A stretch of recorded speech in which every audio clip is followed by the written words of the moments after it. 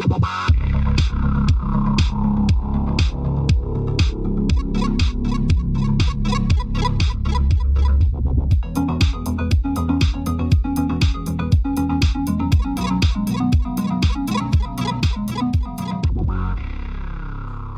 and welcome to Unlucky Frog Gaming Podcast. You are joined by two of your usual hosts here, myself, Josh Hartley, and Tom Mannering. Tom, how are you doing? I'm good, buddy. How are you? I'm alright. I'm good. I've been revelling in my birthday this week, or as much as one can during lockdown. But it's been really nice, actually. You had a surprise for me on our Tuesday night RPG session, which we will get to in good time. But I'm in a bubble with Ben and Charlotte, so I went over to theirs yesterday and stopped over on my birthday. So we got to hang out and play a few games and whatnot. So that was a lot of effort was made to make it nice, despite the fact that we can't really do much to celebrate it. So like, I'm feeling the love this week. Are you willing to disclose how many years old you are to the listeners, or is that staying off the record? No, that's fine. I'm 34. 34. That's a good age. I think I am blessed with a baby face, and like that was a curse when I was younger. But the older I get, the better it is. So. A baby face and a baby mind, mate. yeah. I've not come back to that. That's like fair cop. I don't read that at all. I think you have a certain innocence about you, which I think your face adds to. I would say. I'll take that as a compliment. I'll choose to take that as a compliment. It's the closest you're going to get to one from me. Yeah, I think. I appreciate that. Birthday's over now, so it's like normal service will resume, and I'll get the usual slagging that I get. There are a few things to talk about before we get into like the sort of main topic of what we're going to talk about this week. So as I said, I stopped over at Ben and Charlotte's last night and we played a couple of games. The first game we played, and I want to wait until they're back on the show to discuss this in more detail, and I also want to play it a bit more. But we played through like the tutorial and the first chapter of Chronicles of Crime. Now, what that is it came out last year. It is a game in the similar sort of style of Sherlock Holmes Consulting Detective, where you're playing through a crime story and you're trying to solve the whodunit. The difference with this one is that it's all driven by an app that you download to a smartphone. So all the cards have little QR codes. The app knows which chapter you're playing through, so that gives the phone context as to what it should be telling you. And overall, my early impressions are I'm pretty impressed with how slick it is. Another benefit of having it all done through an app is that it gives you like a soundtrack as well. All right. So there's some appropriate like moody music. There's a couple of things that I want to point out. There were a couple of instances where it wasn't entirely intuitive, like what we were supposed to be doing. Mm-hmm. I think that's just a problem with these types of games, though. Like sometimes it's a bit like those old point and click adventures as well, right? Sometimes your logic isn't quite the same logic as the designers, and that can be a little bit awkward. But it wasn't anything too bad, and we were still able to work our way through everything, but just maybe, albeit with a tiny bit of frustration. The main thing that kind of caught me off guard, though, was the tone of the whole thing. Now, if you see the box art for it, it is a policeman wearing like it's all set in London, and he's wearing a traditional like policeman's helmet, the big dome. Stood in front of like a board with like, the sort of pin board with the strings going everywhere, right? So when I see the police, like the old-fashioned like sort of British Bobby on the box art, I kind of thought the tone was going to be a bit more light-hearted than it actually was. This was pretty grim. Right, okay. They don't mess about. This is a full-on murder investigation that the first chapter is, I won't give away too many like plot details in case any of our listeners wanting to play through this. But like the first one is a woman that has seemingly been murdered in cold blood in the middle of Hyde Park, and it's kind of like and it gets darker from there, and it's kind of like whoa, wasn't quite expecting that. Not that that is a bad thing, but I now know what sort of mindset I need to be in. Right? Sure. The other thing with these sort of... I mean, have you played... I know you haven't played Chronicles of Crime, but have you played anything like Sherlock Holmes Consulting Detective or anything along these lines? I don't think so, no. It's strange because it's the type of game I know I would enjoy, but it's just never been the kind that I've had the opportunity or the inclination to play. Yeah. I would... I mean... I'm comparing it a lot to Sherlock Holmes. That's one of the ones that I've played a couple of missions episodes from that. So that's like the best comparison I have for this. I like the idea of you you sitting down to play it with this expectation that it's going to be sort of Paw Patrol and it's actually True Detective. Like that's the... it's kind of, you're exaggerating, but you're not actually far off the mark. Right. The only other thing with these types of games is it requires a lot of concentration, and that's great. But sometimes you're not in the mood for that. Sometimes you want like a more chilled out experience. So we played Quacks of Quedlinburg after that, which long time listeners will know we love that game. It's great, but you can't take that game too seriously. I think it's tricky with some games, especially the first few times you play them, to know what you're going into. Like even with the best of intentions, and I think you can have games like that. And I think we've talked about this previously on the podcast, where you think you're sitting down for one type of game, and you don't quite realize that you're maybe walking into like a Twilight Imperium sort of situation. Where you're there for the week. I remember like the first time I ever played Scythe, I thought it was just going to be this fun, quick war game, get some mechs and shoot up this sort of Soviet Russia's type landscape, but it's not. I've said it before, but like Scythe is basically like a Euro style like worker placement game, like wearing a war games outfit. Yeah, just like definitely, yeah. It's a Euro game in war games clothing for sure. Yeah. So, like I say, we'll play through more of that, and when Ben and Charlotte are back on the show, we'll talk more about that, and they can share their thoughts on it as well. Just in terms of like other things that have been happening, so we've mentioned previously like the Death Guard release for 40k has got delayed. They are previewing a lot of the new rules for it this week, though, just as a way to sort of satisfy fans. But the big one got revealed today. They are changing Disgustingly Resilient, which really? Tom will be really pleased with, because I was very good at making my Disgustingly Resilient saves whenever I played him. What are they doing with it now? So, previously, it was an additional, 5+ save after everything else. A 5+ feel no pain is what it commonly gets referred to in, 40k. What they've changed it to is the same rule that Dreadnoughts have now. Basically, the damage profile of a weapon is reduced by 1 to a minimum of 1. What? So, this is strict... It is strictly worse against, guns that only do 1 damage. Oh, right. So, a gun that does 2 points of damage now only does 1 point of damage. Correct. So that's only really useful to you if you've got more than 1 wound, then? Which Death Guard now have. Death Guard are going up to... Yeah, so they're going up to 2 wounds. I anticipate that they're going to give Poxwalkers something else, because Poxwalkers presumably staying at 1 wound each. Otherwise, it's a bit useless. They're just otherwise they're just really rubbish cultists. Yeah, Right? I mean that's the thing. My army, my sort of the opposite of your Death Guard. My army is all Poxwalkers and cultists.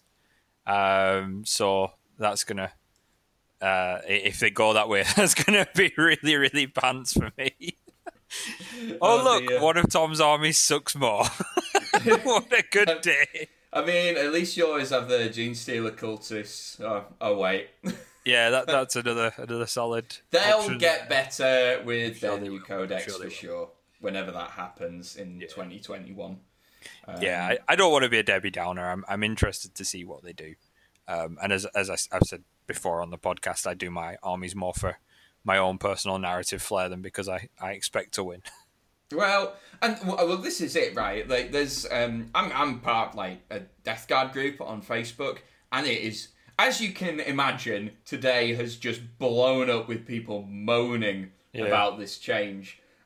I actually think mathematically this change is probably better for Death Guard, particularly like with Plague Marines gaining an extra wound, right? They're going to be really difficult to take down, particularly if they're reducing all the damage profiles of weapons. But that aside, I don't play Death Guard because I think they're a strong list and they're competitive. I play Death Guard because I think Plague Marines are cool. I want to field lots of them. Yep. The fact that they're also pretty good is a happy accident, as far as I'm concerned. Yeah, it's a very happy accident, one you have benefited from many, many times. And I will benefit from again. I don't know. I've seen, especially in your hands with the unlucky frog Gaming dice. podcast dice. Yeah, I've seen you turn around some ridiculous situations that you had no right to be able to turn around. So who knows? Maybe it will be a nerf, as the kids are saying. But who knows? Incidentally, just completely unrelated, but I've just reminded myself there. Have you seen that Nerf? The toy guns, the foam guns, that brand. They're doing a Mandalorian themed Nerf rifle. Oh, that's awesome! Oh, that's going to be. I mean, that's going to be like hen's teeth getting one of them. Yeah, though. definitely. Like they're going to get snapped up so quickly. Like the Venn diagram of like people who like Star Wars and The Mandalorian and grown-ups who are like happy to play with Nerf guns. I think that overlap is quite big. Yeah. Do you know what? I'm in that overlap. I'm down to play with some Nerf guns. I think there's some kids in there as well, Josh. You may have missed those out of that. Okay, sod them. Sod them. To hell with them. They're not important. That's cool though. When is that coming out? I don't know. I've only seen a picture of it at the moment. Kind of like the little teaser of it. So I don't know if it's going to be out before Christmas or after Christmas or what. But it looks as good as a Nerf representation of a Star Wars weapon can, which is quite cool. Awesome. You know, I got Disney Plus last weekend. I finally relinquished. So I now need to get around to watching The Mandalorian at some point. Which I will. For our listeners' benefit, because they won't know this probably to the same extent, but Josh is repeatedly told to watch things and does not watch the things he's told to watch. I'll be honest, right? I just... Most of my sort of... I don't know, trying to describe video entertainment, would you call it that? Most of like the viewing that I do is actually like about my hobbies. Like I spend like quite a lot of time just on YouTube, like watching various different videos about like people streaming or playing tabletop games or whatever. I actually watch very little in the way of like TV. And I'll watch like films like occasionally, but like once or twice a week maybe. Well, that's about it. Incidentally, that the reason why I got Disney Plus is because the selection of Christmas films on Netflix this year is absolutely shocking. And I figured Disney had Home Alone, which is the one I ended up watching. But they also have Muppets Christmas Carol and a bunch of others as well. So it's a definite upgrade. I think this is going to be a pretty telling, to go completely tangential as we tend to do on these episodes, this is going to be a telling moment for Netflix this year's Christmas, because they've got such a horrendous rota of good Christmas material because Disney have pulled most of it. And it's also like because Fox is all on Disney Plus now as well, which is, I believe, Die Hard. Mm-hmm. Is that not Fox? I think that is. I don't know if that's on Disney Plus or not. It's a weird one to have on Disney Plus. Well, but presumably Disney Plus have Alien, right? That's not a Christmas film. That's a Fox film that is like quite an adult film. I don't think Alien is on Disney Plus. I could be wrong. What? I would be surprised. That was the whole meme of like the alien queen is now a proper Disney princess and should be introduced to that canon and. Yeah, I mean it's possible. I've not delved into the archives of Disney Plus too much. I tend to stay on the safer upper echelons of Disney Plus rather than delving into the historical archives that have some less than stellar products in. Fair. That's fair. We have been talking about Disney for a fair chunk of the episode, and that is not accidental. Or at least not on my part, anyway. Tom, as I said earlier, right at the start of the episode, sprung a bit of a surprise on me on our Tuesday night game of what I was expecting to be Star Wars. To give some context, I don't know if I've spoken about this running joke that I started on the podcast, so I'm going to assume that I haven't. But Tom's been running RPGs for years now, and one of the things we'll talk about is doing like one shots of certain things, right? And the usual things we'll get bounded about. Oh, let's do one shot of Call of Cthulhu or whatever. I think as a complete joke, I said, you know what you should do? A one shot of an RPG set in the DuckTales universe. And I like to think it caught on partly because I wouldn't drop it. But like a few of the other people that we game with kind of would chip in with it as well. And the idea would always get shut down immediately. And probably for good reason. Except it hasn't. No. Tom actually developed a proper one-shot session of an RPG set in the DuckTales universe. Yep. For your birthday. Thank you. I will say this, right? I was half joking with it. One, because I have a genuine fondness for DuckTales. It was one of my favourite shows growing up as a kid. And they've done a new series of it as well, which we've both watched a bit of it. I think you're on the same page as me. Like, it is much better than it has any right to be. For sure. Yeah. So if you haven't watched any of it, do yourselves a favour and give it a go, because it is worth a watch, even if you are a responsible adult, or irresponsible, as the case may be. The other reason, though, I think it would genuinely it makes a good RPG setting because you can pretty much do anything you want. Like, it is very pulpy. So you can have dinosaurs, you can have time travel, you can have space travel, you can go anywhere within planet Earth. So it gives you a lot of options. Obviously, you wrote the adventure for this, or was it lifted from something that was pre-existing? No, that was one that I made up in its entirety. It was a combination of sort of ideas that I pulled from various sources of things I've seen and watched and played, and sort of mashed together. And it was actually very, very challenging to do, because the one thing you don't really have in DuckTales that you certainly have a lot more of in any other system is combat. While there are scraps, you don't really have people running around with guns in DuckTales. You don't really have people slinging too much magic at each other in DuckTales. If it is, it's fairly few and far between. And fist fights, in so much as they are very quick, and they're not the sort of things you would see in D&D where you're killing your opponents. Well, yeah, this is it, right?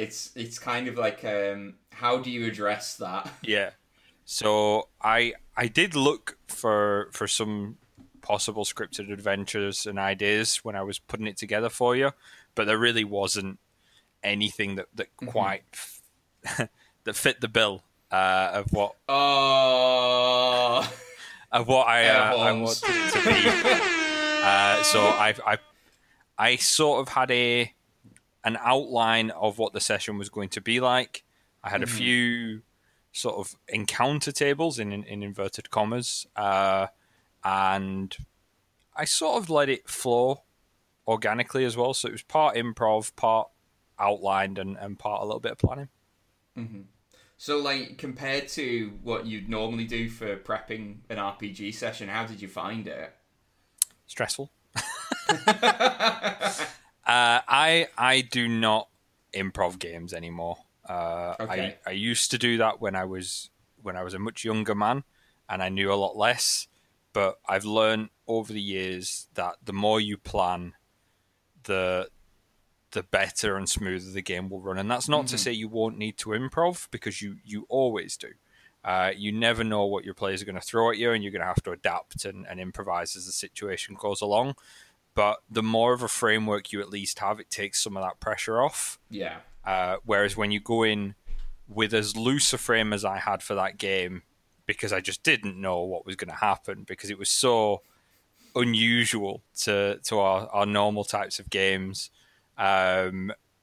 it was certainly, there was an element of like, this could go horribly, horribly wrong. This could be the worst game I ever run. But luckily that wasn't the case, and I think everybody came to the table with the right mindset for it. I was going to say, and it was a big group of us. There was like 7 of us in total. 7 players, yeah. Yeah, so that in itself is quite a difficult game to manage. The other benefit is, like, most people have at least some understanding of how the DuckTales universe works. I think Bowers was the only one who hadn't actually seen it. Yeah, Ewan got a very unique introduction to the DuckTales verse of our sort of. It was quite funny because we were saying things and almost taking them for granted, and you could see Ewan sort of on the webcam just sort of staring. Like, just shrugging his shoulders, like, sure, okay, like, whatever you guys say. It reminded me a lot of the scene in Marvel's Avengers where Captain America just doesn't get any of the references that people are making, because people were making jokes about things and referring to people and places, and Ewan was just sort of sitting there just like, I don't understand any of these references. The ultimate man out of time. Yep.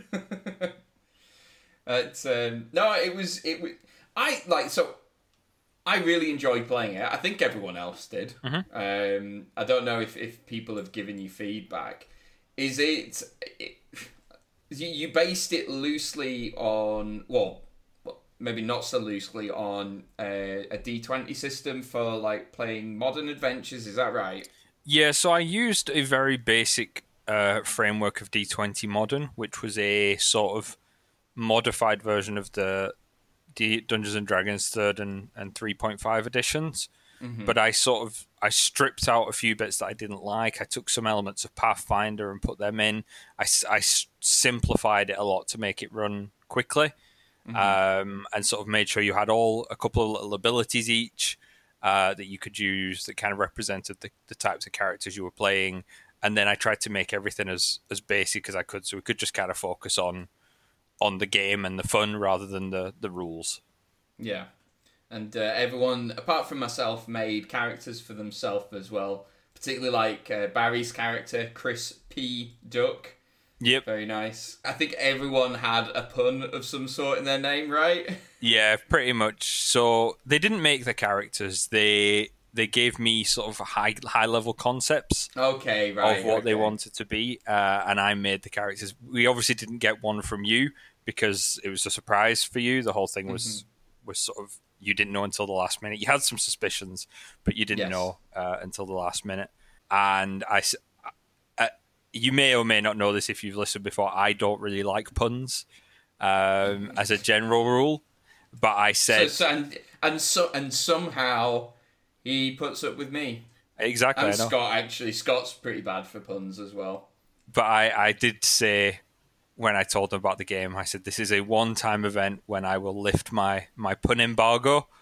And And and at that point, everyone decided that this was a good time to fully embrace said lax approach. So we had lots of duck pun names and duck pun.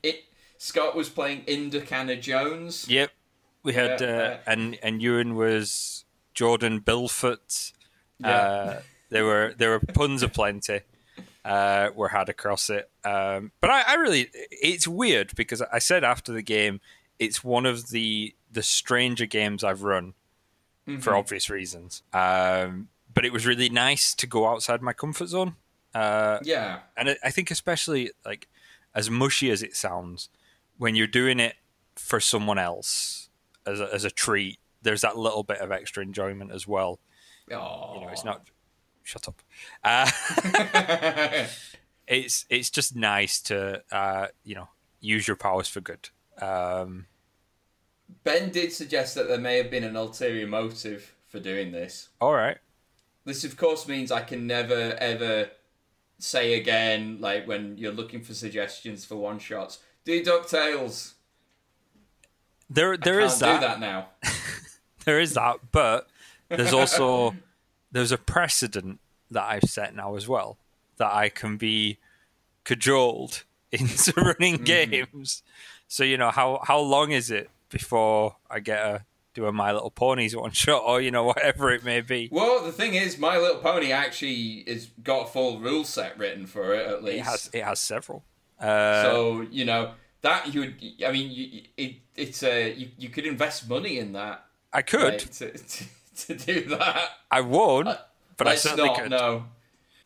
Like, out of all the sort of bizarre fandoms that you could do an RPG for, DuckTales probably isn't the worst one, but you did mention that in order to secure, like, the little bits of art that you had going on Roll20, that you've been to some places on the internet and that you never wish to go back to.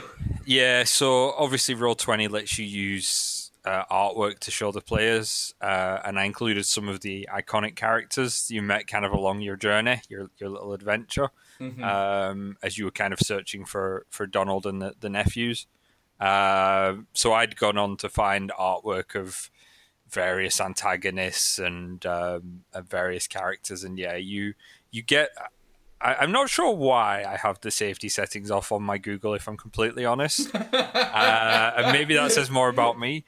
But you get sort of halfway down a Google search, and there are images that will stay with me for a very long time. It could be worse, because if we asked for a Sonic the Hedgehog RPG, those images would be like right at the top. Yep. And you're having to filter through all of that to get to the clean ones. Yep. So this is there's very that. True. It's true. It's very true. It is I don't like to yuck anyone's yum, but I worry. But yeah, I worry about what some people do to Disney properties. I really do. Yeah, guys, don't do that. It's not nice. It's not nice. One thing I did want to ask you. So obviously you've now took like an existing IP and twisted it into some sort of role playing experience. What is there any IPs out there that you would really like to do that treatment for, or wish someone else would do it, frankly? Or so there are, for a lot of things, there are at the very least fan-made role-playing games, but your mileage varies on quality. Of course, of what you get. You know, some of these they're garbage, if we're being brutally honest. Some of them are fine. You know, some are functional. If I got to pick IPs that I would use for running games, there's a couple that I've never seen a system that I've really taken to. I think a good Sonic RPG could be really fun. There's a lot of scope there. I've spoken in previous episodes about how much I much like you with DuckTales, I have a fondness for Sonic from my childhood, but it has unfortunately been tainted because of some aspects. Beyond most childhood like properties as well. Yeah, so that's one I would love to see some official support for. so I wouldn't have to go into the bowels of the internet and risk the last strains of my sanity. I think as well, the one game that I would really like to see, and again, this is a bit of a nostalgia trip, and one that I actually did build a role-playing system for, was Dragon Ball Z. That would be awesome. Yeah, so I loved Dragon Ball Z when I was sort of a teenager. And me and a couple of my friends at the time sort of worked on a very basic system to try and sort of capitalize on that. And we did play it, we play tested it, and we played it a little bit. It's very difficult to do. Weirdly enough, it kind of links into a problem I've seen across most of my role-playing experiences, that any sort of super heroic system is very, very hard to balance. Sure. Like, when people are playing characters that are supposed to be at the, like, sort of level of Goku, like, how do you make it challenging for them without it also being, like, utterly ridiculous, right? Yeah. Definitely, and the same goes with like Marvel role-playing games, DC role-playing games. When you've got people like the Hulk or Superman rocking around, and if you've got characters that are even not even on that level, but even kind of getting up to that level, Spider-Man level, it's balance becomes very, very tricky when you've got people who can control minds, at will, and go faster than the speed of light. It's such a minefield to navigate with role-playing games, but I would love to see a proper licensed, good quality Dragon Ball Z, whatever version of that universe done. I think that could be fantastic. Yeah, that would be awesome. Moving away from like childhood IPs, two that immediately always spring to mind, and they are kind of similar but polar opposites in terms of tone.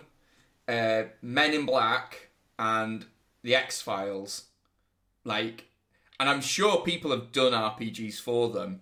I just haven't played them, and I don't know whether they would be any good or not. I'm pretty certain there is an official X-Files RPG. I could be wrong, but I'm sure I saw one at some point in the past.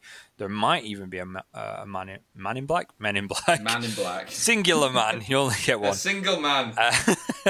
There may well be a Men in Black one as well. I think it's interesting because there are a lot of systems out there that draw from those, maybe not specifically those universes, but take a lot from it, and use aspects of that. But yeah, I think you could have a lot of fun with those, definitely. I'd be down for that. Cool. Well, we've picked our new one that I'm going to push for now. Do Men in Black one shot. Oh God, what have I let myself in for? Right, I think with that, should we draw this episode to a close and sign off? Yeah, before you hook me into any other kind of random RPG system to run. You love it, really. Anyway, thanks very much for listening, guys, and until next time, take care. Bye. Bye.